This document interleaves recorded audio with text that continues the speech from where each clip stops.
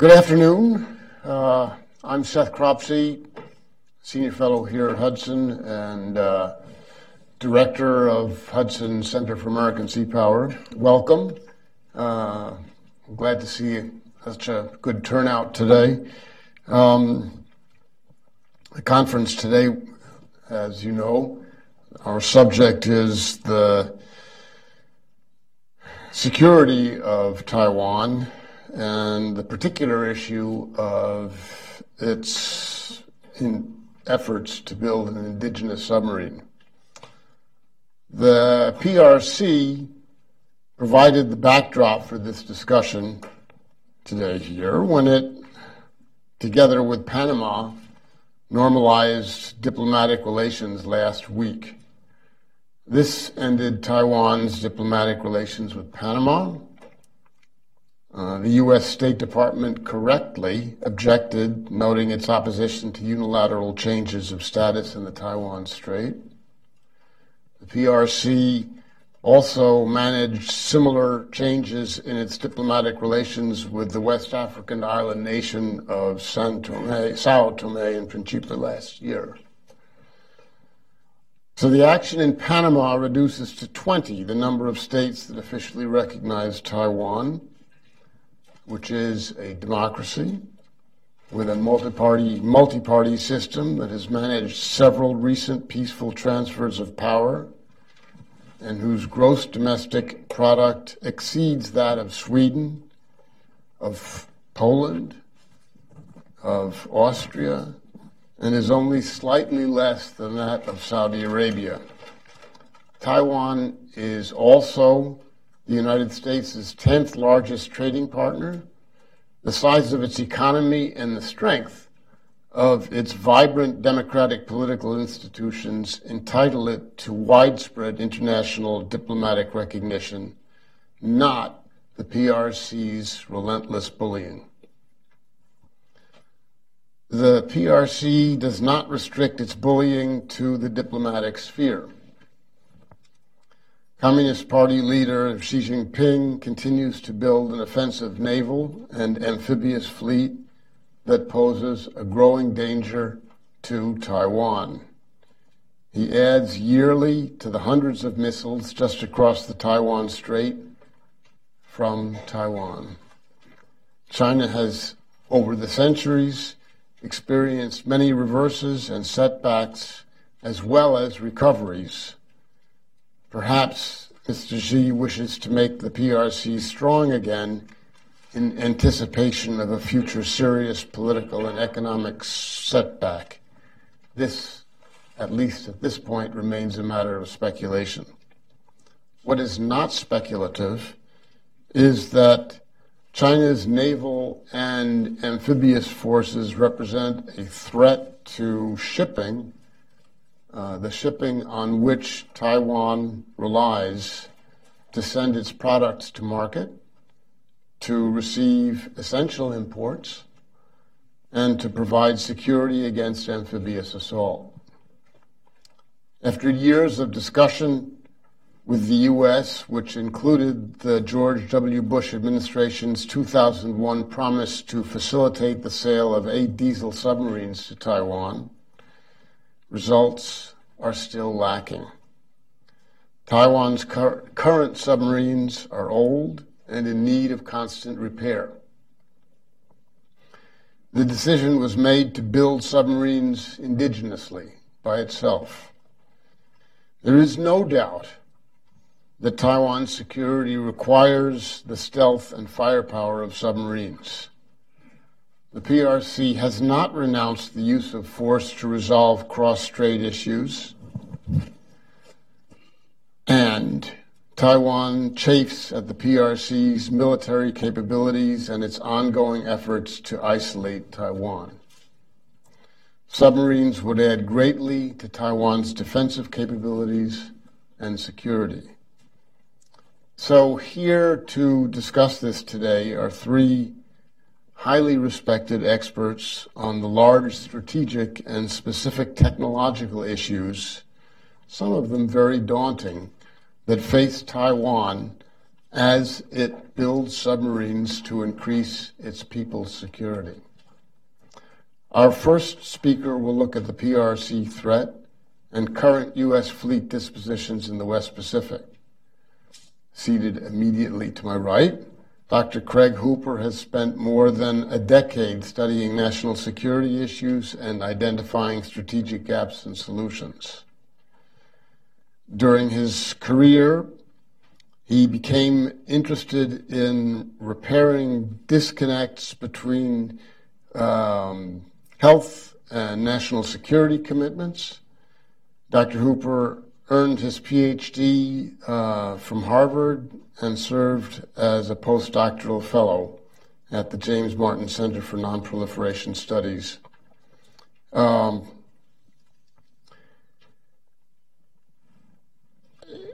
You have these descriptions in front of you, and I don't want to take up time from our speakers, so I will speak briefly about the other two speakers in the same manner as I did about Dr. Hooper. The next speaker is Dr. Stephen Bryan. He'll address technological challenges and possible solutions for Taiwan's Indigenous submarine program. Dr. Bryan is currently a senior fellow at the American Center for Democracy. He is a senior fellow and board member at Il Nodo di Gordio, the Gordian Knot, a major Italian think tank focused on geopolitics, and also of the Taiwan Institute for Economic, Social, and Political Studies. In addition, Dr. Bryan is on the board of directors of the U.S.-Israel Binational Science Foundation. Finally, we'll hear the thoughts of Michael Maza on what the U.S. policy ought to be as Taiwan faces the challenges of the PRC's growing military might. Michael Maza is a research fellow in foreign and defense policy, studies at the American Enterprise Institute, where he analyzes U.S. defense policy in the Asia-Pacific region, Chinese military modernization, cross-Strait relations, cross-Taiwan Strait relations, and Korean Peninsula security. One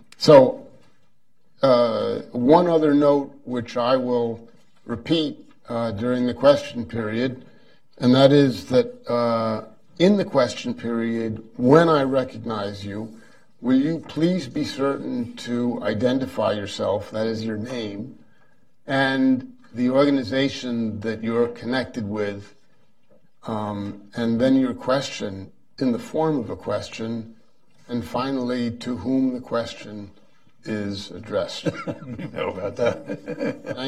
It's a lot to remember, but as I said, I will repeat that. Craig, the floor is yours. All right. You want us to come up here? Yeah, any way you wish. I'm not used to this fancy seating here, so I'll get up and give you my speech the old-fashioned way. Thanks for having me here, Seth. Appreciate it. Appreciate the opportunity. And just one thing, I won't be discussing too much about the American response and the American disposition. I'll be talking more about the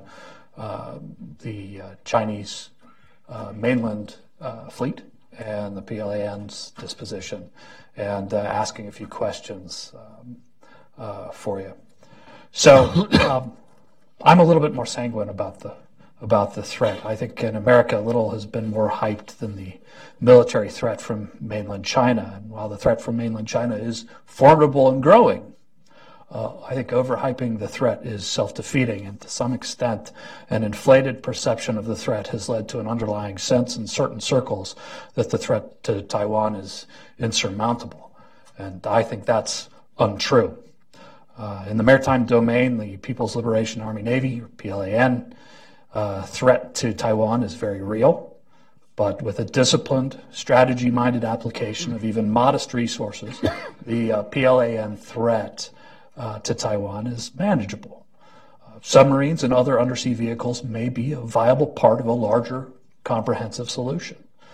Now, to address the threat to Taiwan from the PLAN. Let's first touch on a few overarching themes that we're all in general agreement on. I think first, we know that mainland China is very attuned to utilizing maritime force and the threat of maritime force as a political tool. And I think the bottom line here is that unless compelled, mainland China will act at a time that best suits mainland China. That's fairly simple. Second, the PLAN is modernizing at a rapid rate, adding large combatants and generating a force structure informed by a U.S. operational template. However, mainland China is also growing a still poorly understood low-end force comprised of Coast Guard vessels, maritime militia, and militarized civilian craft. And third, while the PLAN has known anti-submarine warfare deficits, they are preparing to address those deficits. And they are today focused on developing expertise in electronic and cyber to develop an integrated concept of informationalized warfare, all of which makes undersea warfare and surface warfare a little bit harder. So if we accept these modern-day themes for the PLAN, what will the threat look like over the next decade or so? We must accept that the PLAN will be increasingly postured to exploit transient weaknesses or missteps. Just as the PLAN exploited the late 80s, early 90s disruption in U.S. relations with the Philippines to start appropriating Philippine sea features, the mainland Chinese government will be positioned to exploit similar openings over a far more compressed timeline and at sites farther away from the near abroad. To develop basing sites maybe in the deep Pacific or move unilaterally when a rival's interests and forces are occupied elsewhere. We know that the PLAN is rapidly modernizing. We all know that mainland China is rapidly replacing older, less capable combatants with new multi-mission platforms at a rapid rate. And that's expected, as the PLAN has for some time made no secret of its desire to evolve from a near-sea force to a hybrid near-sea defense force with far seas characteristics. And as new assets, the big Type 55 Renhai cruisers and the PLAN's new Indigenous carriers enter the fleet, this transformation will be particularly evident. As part of this overarching reinvigoration and expansion, the PLAN is becoming a far more integrated force focused on competing in the high-end warfare space in the electromagnetic spectrum.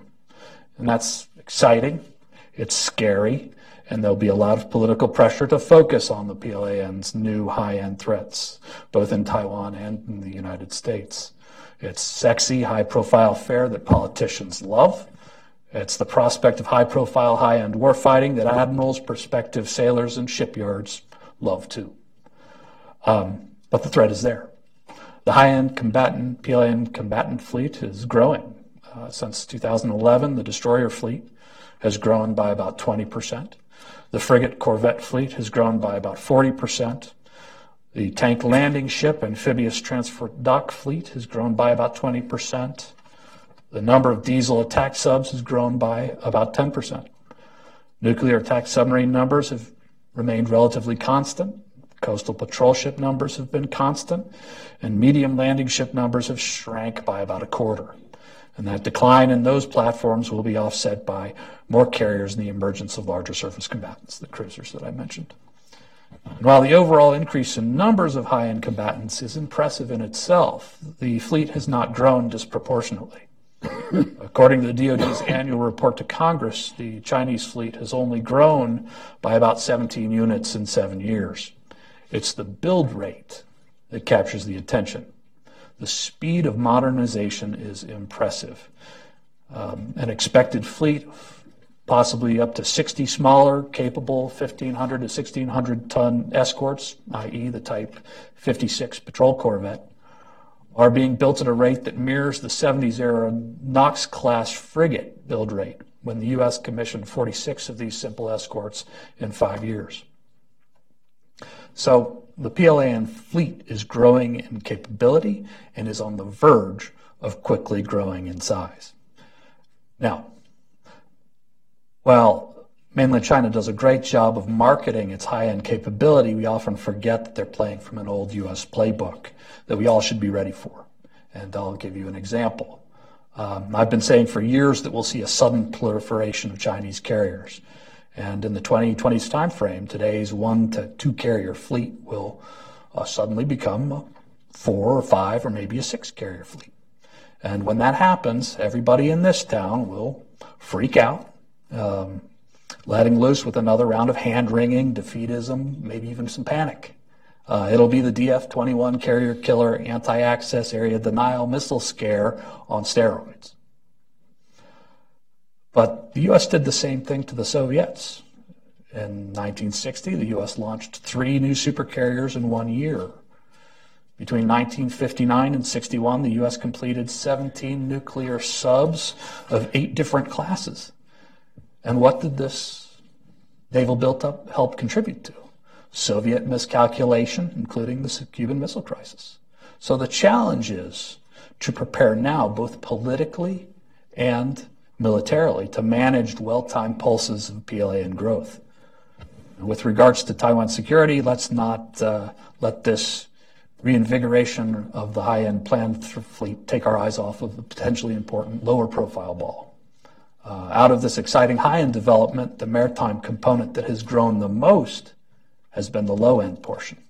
The Coast Guard fleet has doubled in the space of 6 years to 130 ships that are capable of longer-term patrols and operations farther afield.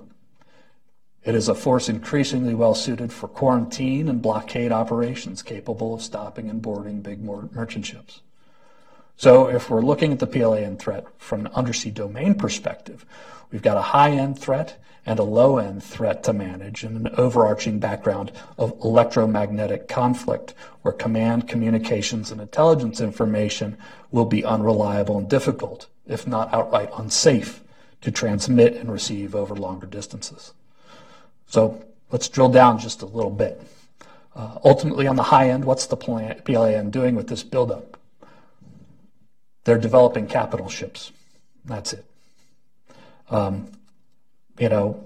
These new big multi-mission platforms, I think, are going to change the nature of the PLAN, transforming it not just into a blue water force, we all know that, but this transformation raises the prospect that the plan is going to become a task force-oriented Navy with surface combatants, shifting their focus from offense to defense of their flagship.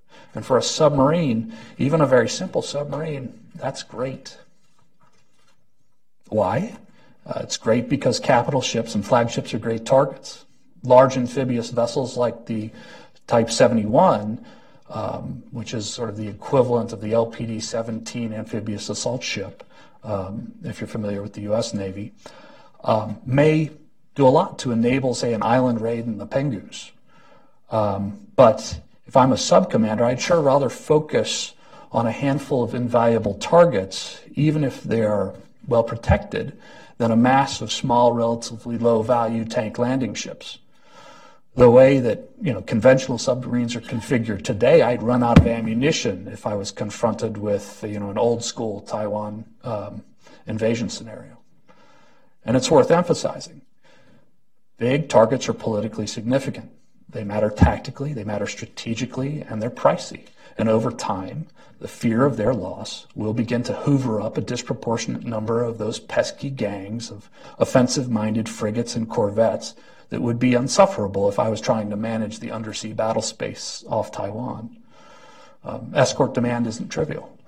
And to give you an example of the escort demand required by PLAN flagships, a recent voyage of a Type 71 amphibious ship up into the Arctic required 3 escort combatants, 1 support ship, and potentially a submarine. The same for carriers. Let's say they'll travel with 2 anti-aircraft DDGs, a few frigates, and maybe an SSN and a support ship. That wholesale shift of the PLAN surface combatant fleet from an undifferentiated mass of small, relatively cheap hunter-killers to a team of surface units whose only reason d'etre is to protect a higher value asset entails a fundamental psychological shift that shouldn't be ignored. So while these high-value task forces are certainly a potential threat, they're also multi-mission. So these new carriers and amphibious vessels are also going to be called to do much, much more farther and farther from home, and they'll need escorts to do that. So in a relatively short amount of time, any Taiwanese scenario will require significant PLAN forces to be deployed far from the theater to secure critical interests in the Indian Ocean and beyond. So as the PLAN's capital ships grow in number, in the 2020s we'll see 4 to 7 carriers. We'll see growth from an existing 5 and soon to be 7 Type 71s amphibious assault ships. We'll see those amphibious assault ships get supplemented with either a Type 75 or a Type 81 big deck amphib. All that high-end growth forces surface combatants escorts into the defensive mission. And in the event of a Taiwan contingency, several of these task forces are again going to be likely to be out of the area, supporting forward areas of interest and ensuring security of needed war material while endeavoring to deter intervention. And the PLAN has never had to confront that sort of challenge before. So for even a simple submarine of early World War II or post-World War II vintage, never mind one that's optimized for anti-surface ship warfare in a highly contested electromagnetic contest, high-value flagships are wonderful targets. This gives us a very interesting toggle to explore. For the first time, the PLAN has real skin in the game and is going to be fielding units that it will be loath to lose. Cultivating that sphere is something to consider, and I would eagerly await the uproar when Taiwan releases the first periscope photo of a high-value PLAN combatant. And I'll give you an example of what I'm talking about in terms of fear-driven resource depletion. Back during the 1999 East Timor crisis, fear of Indonesia's 2 20-year-old Type 209s, which is an old German export model sub, forced coalition forces to go into a defensive crouch. And the intervention fleet, built around a U.S. cruiser, not even a real capital ship per se, grew to include 13 surface combatants with submarines and P-3s involved in tracking threats and protecting that fleet's flagship. So at the high end, we'll have a number of well-protected PLAN task forces centered around amphibious vessels or carriers with multi-spectrum defense in depth. That's a tough nut to crack, but those task forces will be more afraid of the undersea threat than the individual units or surface warfare strike units are today. And then at the low end, we'll have an enormous range of Coast Guard and civilian vessels with modest ASW capabilities probably set to be dedicated to quarantine or blockade contingencies. And what does that mean for Taiwan? For the high-end combatant, maybe stealth and indigenous area surface surveillance capability would probably range and endurance are important. For low-end threats, maybe a submarine with a large magazine, smaller weapons, maybe some anti-helicopter defenses, and a means to quickly employ capabilities indigenous to the submarine, i.e. the Mark I eyeball of a well-trained captain, to discriminate between large number of surface targets. That'll be important. Now, in the undersea domain, mainland China operates a large number of conventional anti-surface warfare-focused submarines. Right now, about 54 Project 41, Project 39, Russian Kilos, and Project 35s are the primary adversaries or threats. 5 nuclear attack submarines and 4 ballistic missile submarines round out a submarine force that's expected to grow to 70 or 80 boats over time. And again, this force will face the same high-value dilution problem. SSNs are likely going to be focused on prosecuting or protecting high-value task forces or possibly supporting SSBNs. Of conventional subs, most are missile shooters focused on killing surface units. And that makes sense. In a Taiwan scenario, the undersea domain is going to be very complex, possibly with Russian, American, South Korean, Japanese, maybe Australian, maybe even French subs operating nearby. And in that environment, for either side, taking a shot to kill a sub poses a fairly risky proposition. And frankly, we don't discuss that risk and have a real idea of the challenges about attribution of undersea attacks as much as we might. Similarly, that potential complication has implications for Taiwan. with space at a premium in conventional submarines, does sacrificing magazine space for, say, large sensors specialized for sub-detection and sub-killing make sense? I don't know. But if Taiwan is eager to pursue anti-submarine warfare, it calls for design trade-offs up front that may make the boat less useful in anti-surface warfare. It's part of the strategic discussion that brings us all here today. Would it be more useful to maybe use maritime patrol aircraft in the anti-submarine role? That depends on Taiwan's assessment of their ability to keep their airfields open and maintain control of the relevant airspace. Could this mission be handed to unmanned platforms? Given the level of electronic warfare that we expect, I don't know. Now, outside of the conventional threat, there are a few other things that complicate Taiwan's ability to field an undersea force. The first is surveillance. The sheer volume of surveillance activities in the region pose a hazard to Taiwan's undersea domain, and the threat from mainland China is complex, ranging from semi-nationalized fishing boats that report on ship movements to surveillance satellites to possibly seafloor sensors and unmanned platforms. And Taiwan needs to consider now the challenge of destroying those sensors, degrading them, or shutting them down to allow undetected passage or fooling them to show tracks that don't exist. And the other challenge is a little bit more delicate. As long as Taiwan is perceived as a security risk where potential partners cannot have confidence that critical undersea technologies will be protected, Taiwan will have a hard time finding partners even in the absence of pressure from mainland China. That threat alone may serve to force Taiwan to get very serious about developing indigenous solutions for undersea technology. And that opportunity to grow from a simple indigenous beginning does exist. Great things can come from very small beginnings.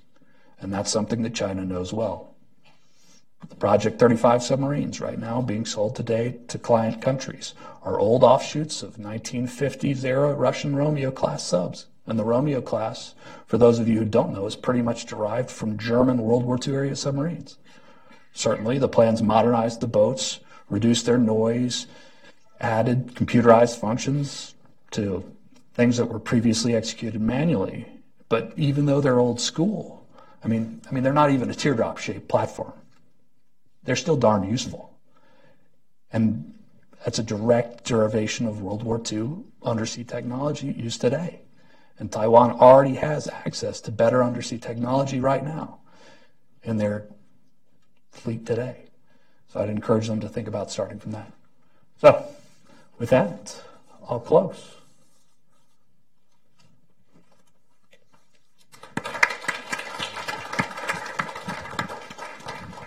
So, very helpful. All right. Who's next? I'll sit here and do it. I'll be brief. Something Hubert Humphrey once said to me, and everybody laughed. But it seems to me that I think this was a very interesting presentation, but a rather technical one. I'm going to try to be more policy-oriented in my discussion, if it's possible. You can see 3/4 of Taiwan's submarine fleet in the photograph, which is on the wall, because there are only 4 of them, and 3 are in the picture. The one in front is a Guppy II class submarine. It's a decommissioned American submarine that was built in 1945. It's a museum piece at best.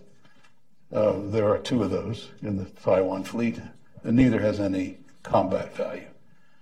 Behind them, you can see 2 Svartis or Swordfish class submarines that came from the Netherlands. They were built in 1986 and 1987, respectively. They were the only 2 Svartis submarines sold by the Dutch to Taiwan. Taiwan had asked for an additional 6 or 8. I don't know the exact number, but it was in more or less 6 or 8 more. The Chinese objected to that transfer, and the transfer did not take place. There are only 2 other Svartis submarines. By the way, those submarines were decommissioned. There are 2 that were in the Dutch fleet, and they were decommissioned in 1994 and 1995. They were put on a boat and sent to Malaysia because the Dutch were hoping the Malaysians would buy them. The Malaysians were persuaded, I'm not going to say how, to buy French Scorpene submarines, and consequently those two submarines are still sitting in Malaysia. And there's some significance to that, because one of the things that I do want to discuss is a double problem. The two Sparta submarines are the most capable ones that Taiwan currently has. As has already been mentioned, they're hard to keep up. They need constant repairs. But what they really need is modernization, a full overhaul. And it's probably worthwhile to do that for them. There's no hope of saving those guppies other than using them as a lead weight at the bottom of the sea, but they have no other use. But the Spartans do have utility. They can be modernized, but the problem is if you take them out of the water and you modernize them, which will probably take a year to a year and a half at minimum, you have no submarines. It's that simple.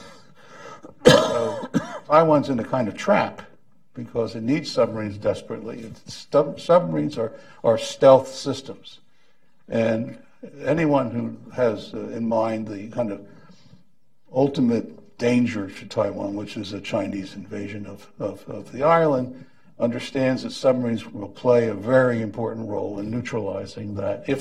But the Chinese will do their best to knock them off. They're going to go looking for them. And if there's only two, and they're not in good shape, it's not a terribly difficult problem. So Taiwan needs many more submarines. They probably need 8 to 12. That would be my best guess. I would say they'd even need more, but the difficulty is that they probably can't man more. One of the challenges is crews for submarines and training and getting people willing to do it. It's not, you can persuade me to fly an airplane because I'm a pilot, but you can't persuade me to go in a submarine because I'm afraid of them. So you have those kinds of problems you just have to deal with. But assuming they could support 8, or perhaps 12, the idea of an indigenous program is probably the only practical way that Taiwan is going to get enough submarines to be able to be credible with submarines in the area. So where do you get them? If you build them yourself, there's a lot of technology that's required. Hull technologies, quieting technology, various kinds of coatings and tiles that you need for the surface of the submarine. You need a design. You need a credible design. The United States, as everyone knows, does not build and does not want to build and will not build, at least as far as I can understand, and that's been for a long time now, will not have anything to do with diesel-electric submarines. I think since the nuclear submarine era, it's all nuclear. Now, that doesn't mean that a lot of the technology that's on a nuclear submarine can't be used in a conventional or diesel-electric submarine. It can. There's no reason why not. And the U.S. has a lot of that technology. But where it's missing stuff is with powertrains, battery technology, although it could come up with it if it tried hard enough, and more importantly, air-independent propulsion, AIP, which is a very important technology to sustain operations of a submarine for long periods without having to come back into port. Coming back into port in a crisis situation is a no-no. You don't want to do that because you're going to get destroyed. So you have to stay at sea, and you have to stay under the sea, and you have to stay stealthy, you have to stay quiet, which means you're going to be running on batteries. And what AIP does is let you continue to run on batteries. You can't move very fast, but you can move, and it can sustain you for 30 days or even possibly longer. So AIP is a very important technology. Right now, it's primarily a European technology. And the main maker is Thyssen in Germany. Now, speaking of Germany, I have a very special gripe that I want to air out today. The Chinese submarines, especially the Type 39, is made up of technology. A lot of it comes from Europe. The powertrain, the engines, the AIP, I believe, come from Germany. MTU supplied the powertrain. And not just a few. They supplied 59 sets of powertrains to the Chinese government, which is an awful lot. An awful lot. So far as I understand, I used to run export controls for the Defense Department when I was young and handsome, and all those things have changed. But what hasn't changed is the U.S. has a lot of leverage over exports, especially to China, and especially where U.S. security is involved. And I'm not talking just about Taiwan security, I'm talking about U.S. security, because those submarines are just as dangerous to us as they are to Taiwan. And they're just as dangerous to Japan as they are to Taiwan. They're just as dangerous to Korea as they are to Taiwan. And they're just as dangerous to any of our other friends, including even the Australians, as they are to Taiwan. And to allow that kind of thing to go on and not oppose it and not take them, take that as a very, by the way, under the EU rules, Europe is not supposed to sell armaments either to China or to Taiwan. But here they are selling very sophisticated equipment to China for their submarine program, creating a danger that shouldn't be there. So that's my complaint. I mean, it's important to motivate our side to be proactive in all this in a very serious way because, quite honestly, things are changing in the Pacific, and we know it. China is rising, and we know it. And the faster they get there, the more dangerous. So we want to slow them down. And by transferring lots of technology to China, we're hanging ourselves. Simple as that. And I don't see the point of it. Now, as far as Taiwan goes, Taiwan has the skill base to build a submarine, to build a modern submarine. I don't think that if they really put an effort into it, there's no reason it can't be done. The question is, how long is it going to take? That's a big issue. And the ancillary question is, who's going to help them? They should get help. You can't, if you have to invent everything to get there, it's a long road, too long. 20 years, If you have help, it's 6 to 8 years. So basically, where's that help come from? The only country that's willing, I think, to give that help is the United States. And the only country that can benefit most from it is the United States. So it's in our interest to do this, but we need to show absolute leadership. And I haven't seen much of it, to be perfectly honest. I haven't seen any enthusiasm. Now, some of it's history. I mean, the last attempt to do a submarine for Taiwan got off, I think, entirely on the wrong track, and you ended up with multi-billion-dollar submarine based on an ancient design, was because they wanted to take that Guppy, or actually a barbell class, which is a half a step better than the Guppy, a better hull. And they wanted to build a modern platform on it, but at a fearsome cost. That wasn't a very good idea. So it got tangled up in politics, not only here in the U.S., but also in Taiwan. And the result was nothing. You got nothing. We have to be more creative. But so does Taiwan. It's not just the United States that has to be creative, but Taiwan has to be creative too. There's too much of a gap, no matter how you slice the cake, between where we are now, and where we would be once there's submarines entering into service. 6 years, 8 years, it's a long time. How do you fill the gap, especially with these two submarines that are kind of reaching that stage where they got to come out of the water and they really have to be modernized? So we have to think of some creative solutions.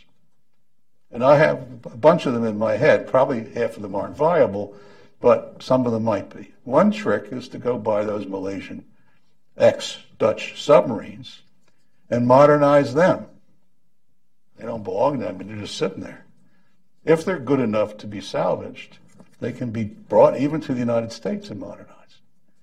And then no one can complain about anything. And then turned over to Taiwan, just like we turned over other ships to Taiwan. That would enable Taiwan to take the two submarines it has out of the water, one at a time, hopefully, and follow the same roadmap of upgrading them, because they're more or less the same submarine.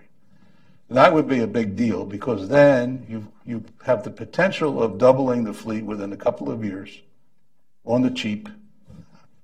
But even if it's not on the cheap, it's hard to get defense contractors in the United States to think cheap. But at least you can get the submarines into the water, into the fleet, and buy some time while you build the indigenous submarines. So I think that's one way out of this dilemma, at least partly out of this dilemma. There are other old submarines around, not very old, in fact, that could also have similar work done. And the United States could go after those too, from Europe, from Japan, from other places. Even the Australians might happily give up their Collins-class submarines because they're not very good. And they're going to replace them anyway. But I'm not hoping for that. So that, I think, is where we are. I believe that this is a solvable problem, but it requires leadership and flexibility. Leadership by the United States and by Taiwan, which has committed to an indigenous submarine, which is a good thing. But also it requires flexibility because just waiting for the shiny new submarine to show up one day, 10 years from now, is not going to solve your problem in the short term. So you need to not have all your eggs in one basket. And frankly, there's always a risk in the world of defense equipment where what you build doesn't work. For one, ask the Australians about it. They have this nice fleet of Collins-class submarines, which are not good. In fact, they're really bad. And they've caused them nothing but grief, and they invested billions in it. And they're not, and they had outside help. They were Swedish design.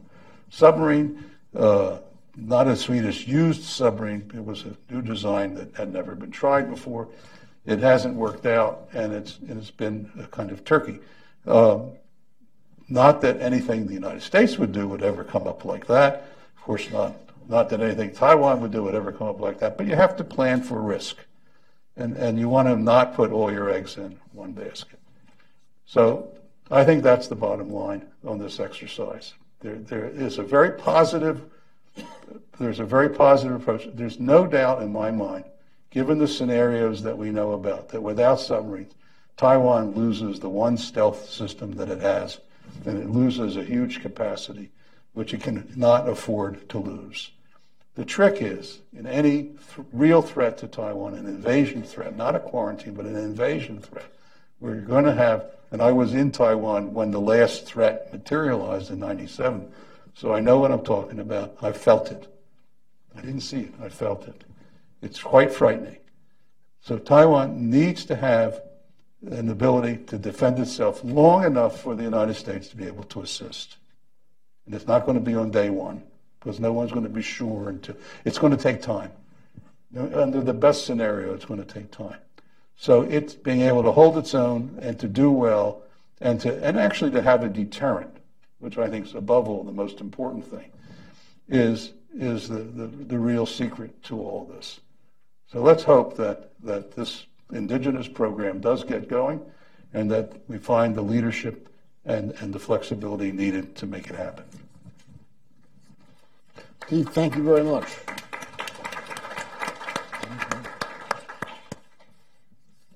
Mike? Thank you, Seth, and thanks to Hudson for having me and putting this together. Before I jump into sort of U.S. policy options here, I wanted to take a step back and talk a little bit about how Taiwan is thinking through these problems by just talking a little bit about their own QDR, which was released a couple of months ago here. And in the QDR, Taiwan listed 3 priorities for its indigenous defense industry development, which accord with its acquisition needs. Those are shipbuilding, aerospace, and information security. And I'll talk about each a little bit. These priorities, I think, make sense in light of the military strategy that the QDR summarized. And in the QDR, I mean, it's a very short section, but essentially there's 2 planks. First, Taiwan aims to, and this is a quote, achieve multi-layered defense and support sustainable operations to achieve strategic deterrence. And second, the aim of that is to deter Chinese aggression across all possible domains of warfare. And should deterrence fail, again, this is a quote, to resist the enemy on the other shore, attack the enemy on the sea, destroy the enemy in the littoral area, and annihilate the enemy on the beachhead. I think it's important to sort of point this out because it suggests the complicated nature of the challenge that Taiwan faces, and it serves as a reminder that Taiwan's Ministry of National Defense itself is aware that there's no silver bullet here. The submarine is a priority, but they know it's not going to solve all their problems.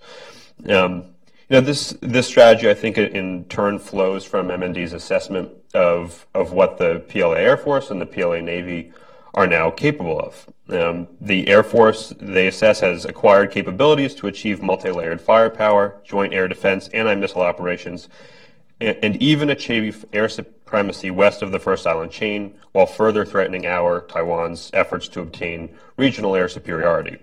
And as for the Chinese Navy, it's demonstrated it has increased ability to conduct nuclear counterstrike, deny access to foreign forces, and blockade Taiwan and its surrounding waters.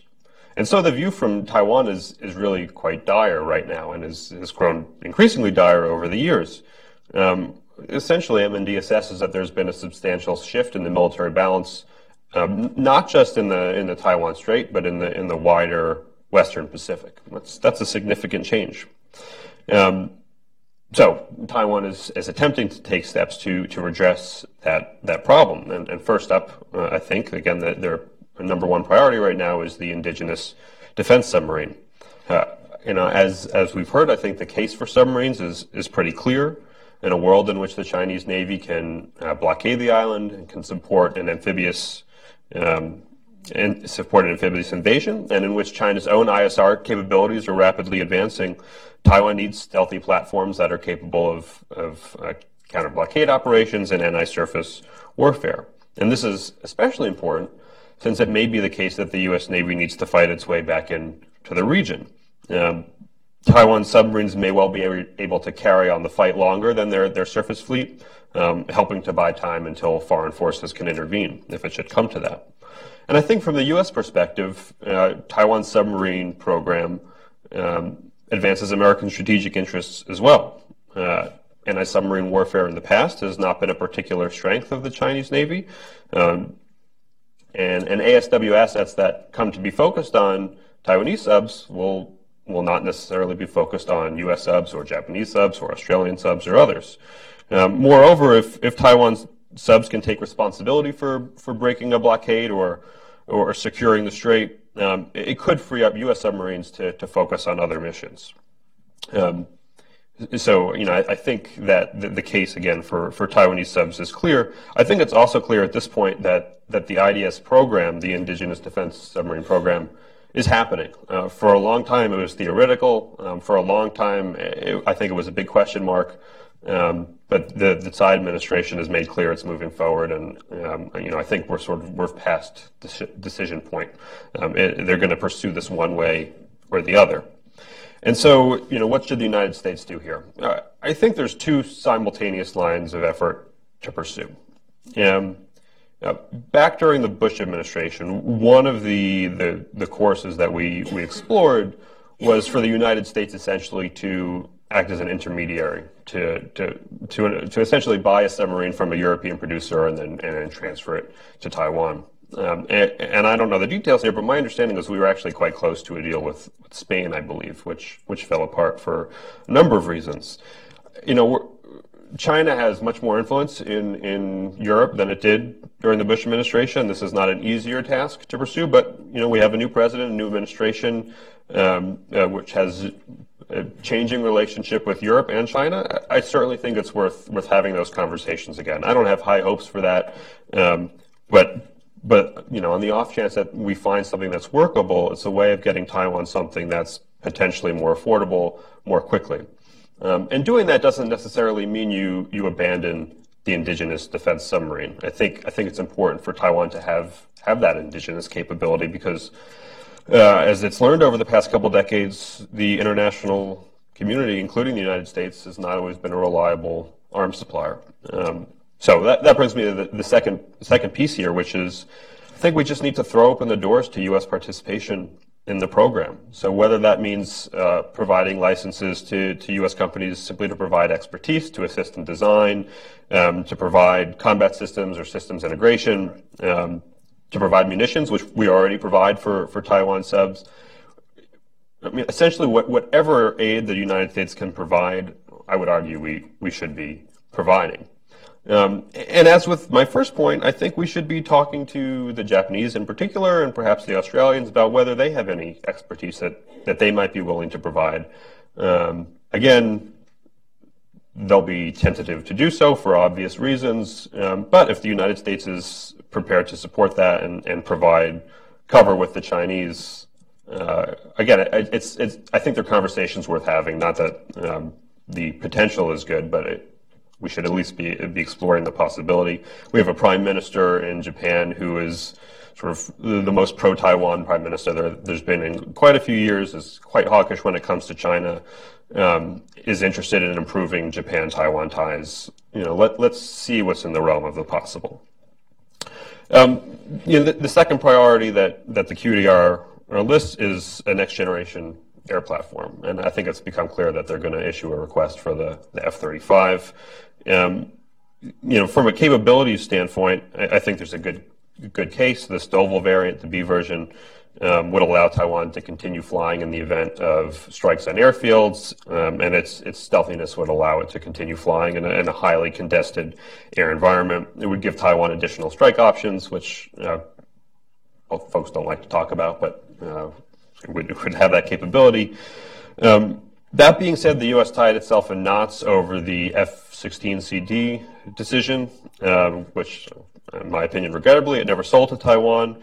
Cost here is a huge issue. The IDS is going to eat up a big piece of Taiwan's defense budget, which Taiwan is increasing to its credit. I think it could increase it at a faster rate.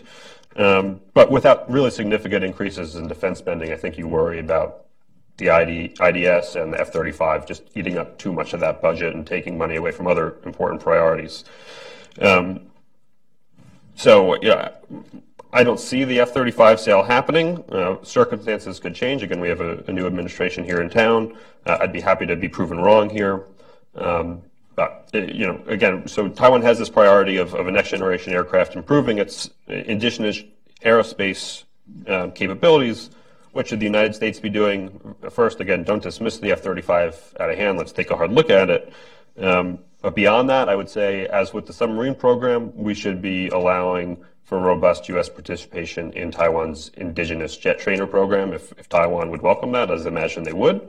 We have experience doing this. Lockheed helped design the indigenous defense fighter in the late 80s and early 90s. There's no reason we can't do so again. Rupert Hammond Chambers of the U.S. Taiwan Business Council has argued that across the board, the United States should welcome Taiwan as a Tier 2 contributor to defense programs. I think aerospace in particular is potentially a good fit there. Again, this would help support Taiwan's own aerospace goals while helping it field systems at a lower cost, perhaps getting it that access to a next generation fighter it says it needs. And finally, on UAVs, Taiwan has a pretty robust program already. I think the United States should be permitting Taiwan to put whatever munitions that we sell to Taiwan on it, Hellfires in particular. And we should be willing to sell Taiwan our own UAVs if that's something that meets their needs. And then the final priority, which I won't talk much about, is information security. I can get technical quickly, and honestly, I'm not capable of talking about it. But I will say this, Taiwan is essentially on the front line in the contest in cyberspace that's happening between the U.S. and its partners on the one hand, and China on the other. And this is perhaps a rare case where we may have more to learn from Taiwan than they have to learn from us. And so I think there needs to be sort of open two-way sharing of information and experience and capabilities where appropriate. I think that serves as a potent reminder that this is not a patron-client relationship. At its best, the relationship is symbiotic. What benefits one benefits the other. Or as my colleague Dan Blumenthal put it in testimony to Congress last week, Taiwan is a partner, not a problem. It's often treated as a problem. Ensuring that Taiwan has the capabilities it needs most, which I would argue we have not been doing in recent years, is to advance American security interests. So I would say we should advance those interests, and the submarine program is a pretty good place to start. I'll comment quickly on Panama since you brought that up. I think there are a variety of steps the United States could take here to respond. It's good that we recognize that we don't welcome unilateral changes to the status quo in the Taiwan Strait, and that's what this was. But there's been no action on our part. So certainly, again, it would be great if we were to finally release an arms package. I'm not sure what the holdup is. If that's not possible, or if we can't move that along, I think again an announcement from the Defense Department that we're prepared to support and engage in the IDEAS program would be a great way to signal displeasure with China and also our own support for a U.S. security partner. Beyond that, we could disinvite China from RIMPAC. We could invite Taiwan to RIMPAC, engage in our own just bilateral exercises, and there are diplomatic steps we could take as well, eliminating limitations on U.S. State and Defense Department officials traveling to Taiwan. Another phone call between you don't want to tie Taiwan's defense needs to the political behavior of China. In other words, Taiwan has defense needs, period. And it's risky if you get into that game because you'll get into a salami tactic by the Chinese and you'll never get out of it. And Taiwan will suffer accordingly. So be careful there, if you don't mind me saying that. No mind at all. Because I think we're getting that now with the Korean situation where the Chinese have shown up and said, all you have to do is stop having military exercises with South Korea, and maybe we'll talk to the North Koreans about their nuclear program. Ha ha. I mean, that kind of nonsense doesn't work. It shouldn't work. We should stay away from that. If we need to have military exercises with South Korea, we need to have military exercises with South Korea, full stop. And the same thing is true of Taiwan. If Taiwan needs defense help from the United States, we should be prepared to provide the defense help, full stop, and not let that be leveraged, because once they start leveraging it, you're a dead duck. I had gotten to my last. Sorry, I butted in. I shouldn't have done it. I felt strongly about that. I wanted to say it. So, well, Mike, Steve, Craig, thank you for excellent presentations. We'll move ahead to the question period here, and I'll give an example of how I would like to see the questions asked. But I can't give an example of how I'd like to see them answered. So my name is Seth Cropsey. I'm with Hudson Institute, and I have a question for Craig Hooper.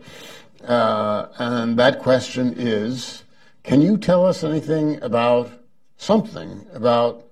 the U.S. fleet in the West Pacific today? Sure. And have there been any significant or interesting changes since the new administration took office? Well, let's look over the next 10 years, first of all. I think you're going to see a shift where you may see a more deterrence-oriented, forward-based fleet. So you may have more resources in the region than we do now that are combat-ready, that are forward-postured, ready to go. They may not be something that will survive long. They may only be able to shoot, inflict some pain, and get out. But at least I think you'll see a slow progression towards a stronger deterrence force. In terms of what's happened recently after the administration change, it's difficult.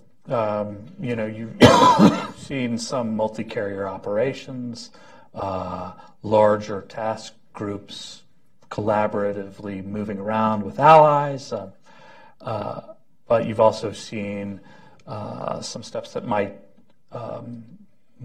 cause Taiwan a little bit of anxiety, where you've seen an articulated request for Pac Fleet Commander to be sent to pasture. So I think there's some ambiguity in signaling that's going on in the Pacific. There's some things that certainly may give China some concern, although maybe those, they can look at a 2-carrier task group and be like, oh, I'm a little worried about this, but then console themselves that it's targeted maybe primarily at North Korea, not China. But still, you're seeing some worrying signals with some conciliatory signals. So still playing out, I think. And until we get a Secretary of the Navy and some leadership there, we won't be able to have a really firm handle on where we're going in this administration. Thank you. All right. I'll move up here so I can see. Questions? I see a question over here, and the gentleman in the blue shirt. Hi, my name is Chris Lee. I'm an intern at the East-West Center, and I really wanted to ask really quickly about to the entire panel regarding mainland Chinese anti-submarine capability. If the Taiwan needs to go alone and take around 6 to 8 years in developing the capability, isn't it more likely that the Chinese acquire effective anti-submarine warfare capability a lot faster than the Taiwanese developing an indigenous submarine program? Thank you. You want to try? Well,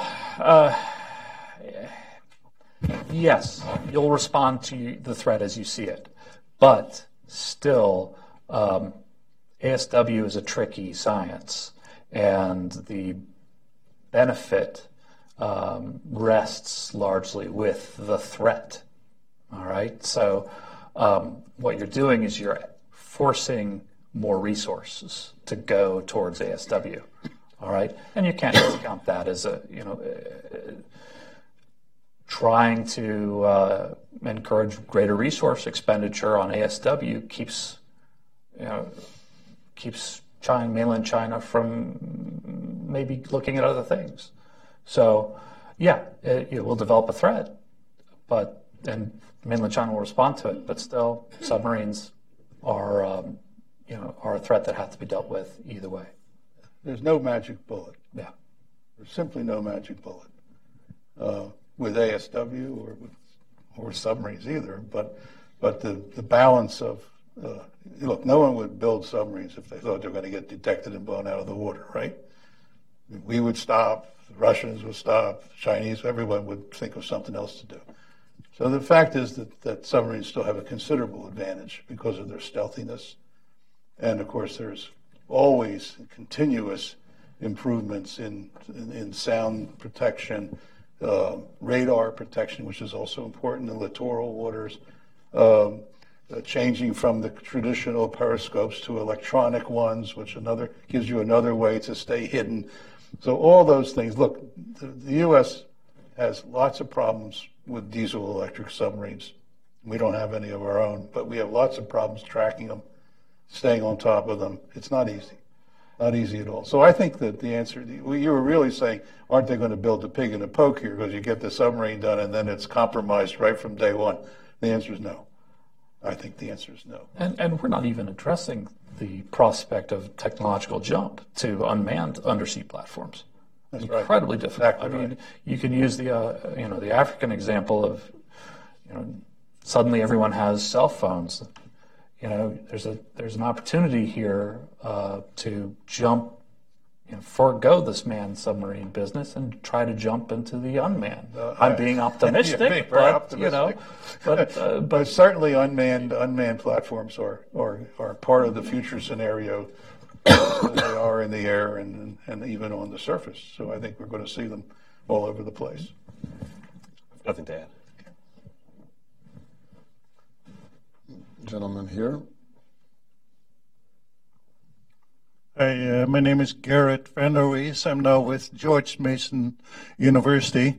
Excellent discussion and presentations, and good to see you again, Steve. We saw each other last year during the election campaign when we were observers.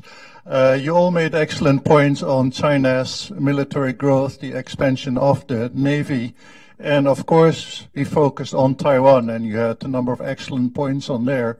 But if we look at it in the broader context, there are a lot of other countries, India, sitting right next to me, Japan, Malaysia, Indonesia, that are concerned about precisely the same thing, the expansion of China's military and how they are using their force for projection, particularly the South China Sea. Can you say something, any of you, on what they feel about that? I'll start off and say that India has a very aggressive program of submarine building, and modern submarines at that, and they're building lots of other ASW systems. They're building surveillance aircraft, or buying them, if not building them, and they're very energetic. Doesn't mean it's not a big problem. Look at the number of submarines that the Chinese have, just as an example. But it's clear that there's a competition. And there's not just Pakistan that's the problem, but it's India. It's China. That's the real, I think, the major strategic issue for the long term. Anyone else? I mean, I think I got this a little bit in talking about the number of different countries which would be operating submarines in the event of a crisis. But in Southeast Asia in particular, we're seeing submarine proliferation, I would argue, largely but not entirely driven by China. So Vietnam just bought from Russia, I believe, 6 Kilo class. Malaysia is buying new subs. Singapore is buying new subs. Indonesia wants them. Thailand wants them and wants to buy Chinese subs. That's not driven by Chinese security threats. And so, yeah, look, countries across the region are responding in a similar way to Taiwan. Fortunately for those other countries, they have numerous options for procuring and doing so in a perhaps more affordable way. Japan is building new submarines, new design, very good ones. I think the challenge here is to try and avoid being taken on one by one, piecemeal. How do you weld a durable multinational alliance against aggression in that area? I'd love to see submarines be a piece of this, as sort of a NATO round for the Pacific, but I think that we're a long way from that. I mean, imagine a scenario in which South Korea, Japan, and Taiwan are, to some extent, coordinating their submarine patrols. Oh, my goodness. Right? It's the dream.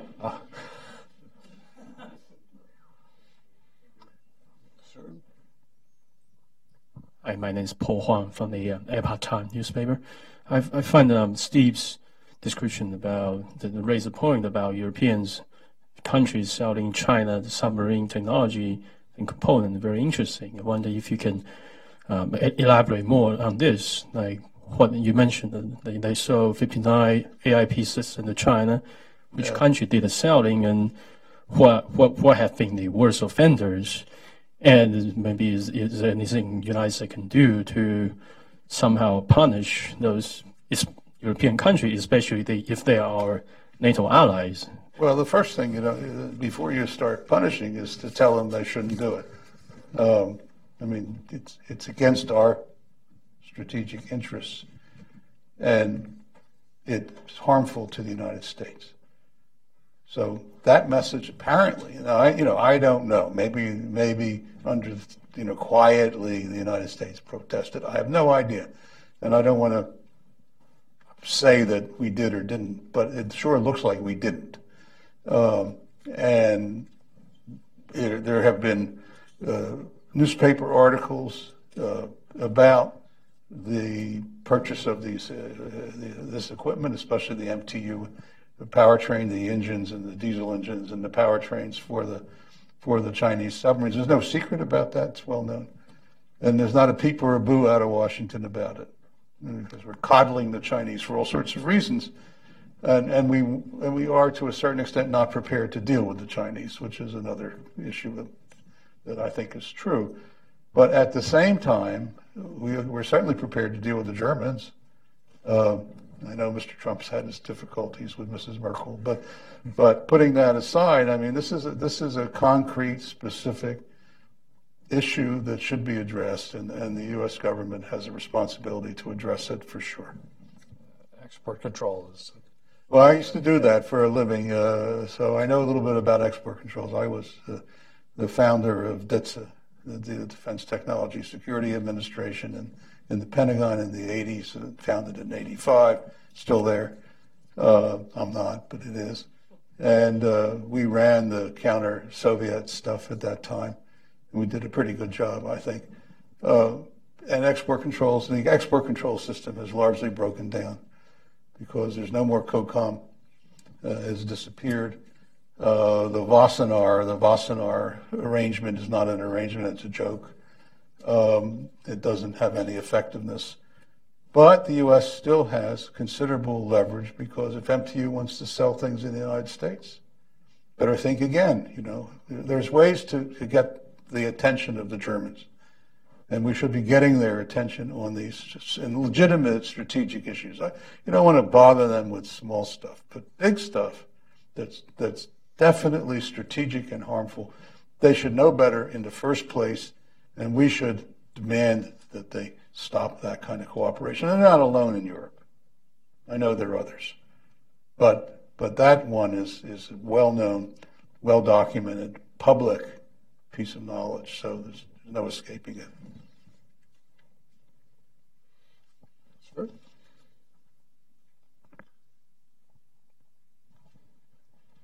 Thank you. I'm Satoshi Steve Nishihata, a correspondent of Japanese opinion magazine The Liberty and the Happy Science Group, the Human Happiness Research Institute in Japan, which was an advisor to Prime Minister Abe regarding Abenomics and Japanese foreign policy, defense policy.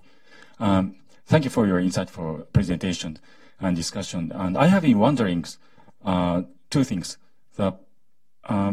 A lot of countries in Asia, including Japan, especially Prime Minister Abe, have been concerned about the Chinese military expansion and disregarding international norm in regarding South China Sea. And I wonder the purpose of China's strategy. China seems to have a very long strategy especially in hegemony in Asia. And I also wonder Trump's policy regarding Taiwan. He recently has changed his policy in China and Taiwan. And I have some Chinese friends, and they are concerned about his changing policy towards Taiwan. So I'd like to know your opinions about those things. Thank you.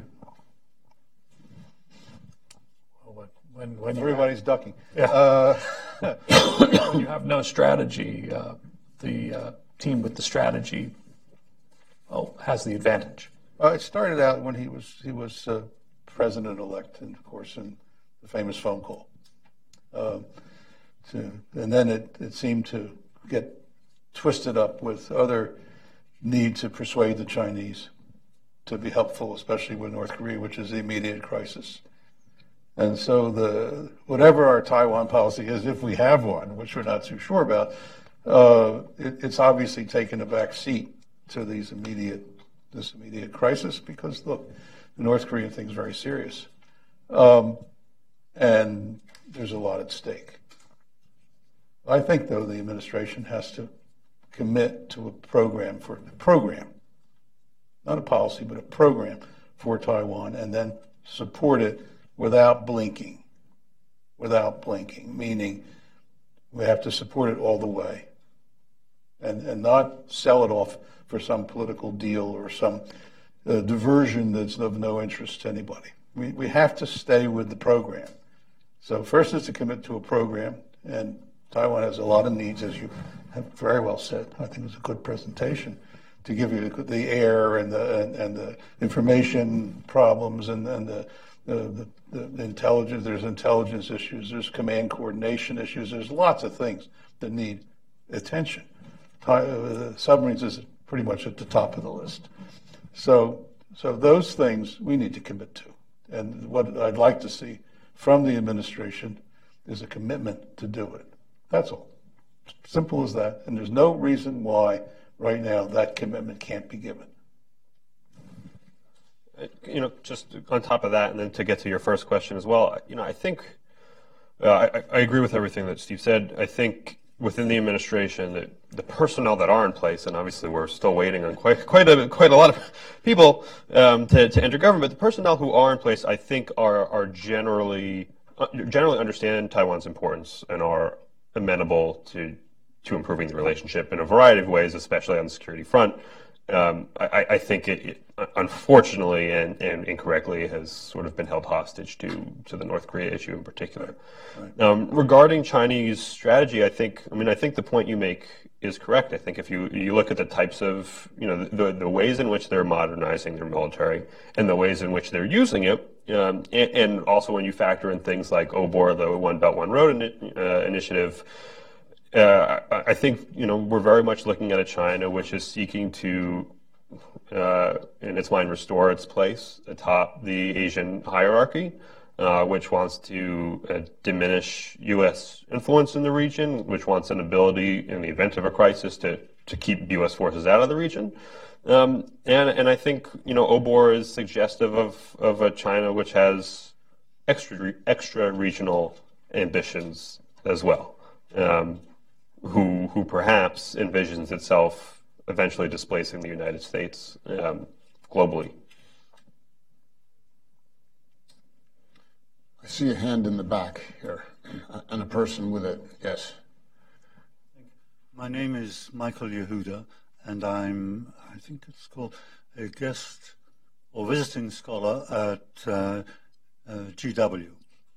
Now, I recently heard and read that the DPP government in Taiwan had been very critical of the military that they have inherited, the personnel, claiming that they are really more favorable to seeking to make contacts with the PRC and find ways, as it were, to mitigate the conflict by reaching out to China. How far is that true? And does it mean that really you're expecting to see major changes of personnel at the highest levels of the military in Taiwan, and people who will take, if you like, a more proactive approach along the lines perhaps that you have suggested? I'd say two things. One is it's true that in the past, Taiwan's military was tended to be populated by members of the KMT. That's less true than it once was, but politically there is still that. I don't want to use the word faction, but I think it's true that there's still the KMT has a stronger presence in the military than the DPP does. That being said, based on my own, and this is anecdotal, my own observations and experiences dealing with the Taiwanese military now in both KMT and DPP administrations doesn't really bear out what you're saying. Again, this personal experience, the folks that I've met with and have come to know are pretty realistic about the Chinese threat and dedicated themselves to dealing with it. Up here in the front. Thank you. John Zan with CTI TV of Taiwan. I have a question for all panelists. Now, you all have said that what the U.S. should do to help Taiwan, particularly with the submarine program. But how likely will this administration do this? Can Taiwan be successful in this program without a very active U.S. support? Thank you. You want to start? I think it's too early to tell with this administration. Can Taiwan be successful? I think yes, if it recalibrates its desires. I think, for example, a mini-sub might be a very doable project that could be done quickly. It would be able to develop a cadre of experienced workers. You could develop methodologies that would help you with larger projects, and you would quickly get operational units that would be a deterrent. It may not be the most glamorous type of platform. You may not be able to do all the fun things that all of your neighbors are doing, but you'd have a deterrent that you could use to build to greater and more effective platforms. So I think, yes, it could be successful if there's a recalibration as to what Taiwan aspires to. I agree very much on mini submarines, because in '96 I proposed exactly that for a project for Taiwan, and they weren't interested at all in it. It's a little bit of history, because it wasn't a big submarine, and there's always that kind of dilemma. But they're not mutually exclusive projects. Let's start there. A mini submarine, which is nothing but a smaller submarine, diesel electric still. It could be a very effective tool and very helpful. I agree, 100%. Does it preclude a large submarine? Absolutely not. If you have the money and the time. I think the only real thing about the American participation, which was part of your question, that's so important, is it would significantly speed up the process of getting the submarines built. Without the U.S., it's going to take longer. It has to take longer, because Taiwan's going to have to struggle to find the resources, to find the help, to do things somewhat under the table, to try and work off designs they know about. You can go on and on about this, and then to dig out the parts, because you have to buy the parts. It makes it a much tougher project, and I think takes much longer, and it's more risky. So the best solution is for the U.S., and I do believe the U.S. will come around and help. I'm very optimistic about that. I think once the administration understands fully the implications and the importance of Taiwan being able to defend itself and how important that is to our security, I don't think they'll hesitate. Yeah, I'll just the first part of your question. So I've retired from making predictions about what Donald Trump is going to do. That's made a fool of myself too many times. I will say personnel appointments are going to be important. I think once we get, the assistant secretaries at Defense and State, you'll at least have more institutional impetus to do some of these things, depending on who those people end up being. I would also say, I think it's important, this is not just a new president, but a new type of president, right? A new type of administration. And I think Taiwan perhaps can think creatively about how it engages this administration more broadly. So certainly it wants to continue to lobby the administration and its friends in Congress for the defense articles it needs. But there may, in a way, be a bank shot approach to this. So, we know that the Secretary of Commerce, Wilbur Ross, is quite an important person in this administration. We know that they've announced that they're eager to do bilateral trade deals. If you look at Taiwan is actually a great candidate for a bilateral trade negotiation. And I wonder if an early focus on some of those economic and trade issues, with a focus on the benefits that a tighter relationship can bring to the United States and U.S. workers, is a way for Taiwan to essentially get itself into good graces with the administration. And that could to sort of give impetus to some of the other priorities that Taiwan has. Do we have any other questions? Well, we're just about 2 minutes away from 1:30. I'd like to thank you all for joining us this afternoon. I'd like to thank our panelists especially for excellent presentations, and answers to some good questions. And please watch this space, as we say, because there will be more conferences on this subject and related subjects that concern the United States' relationship with our partner, Taiwan. Thank you very much. Yep.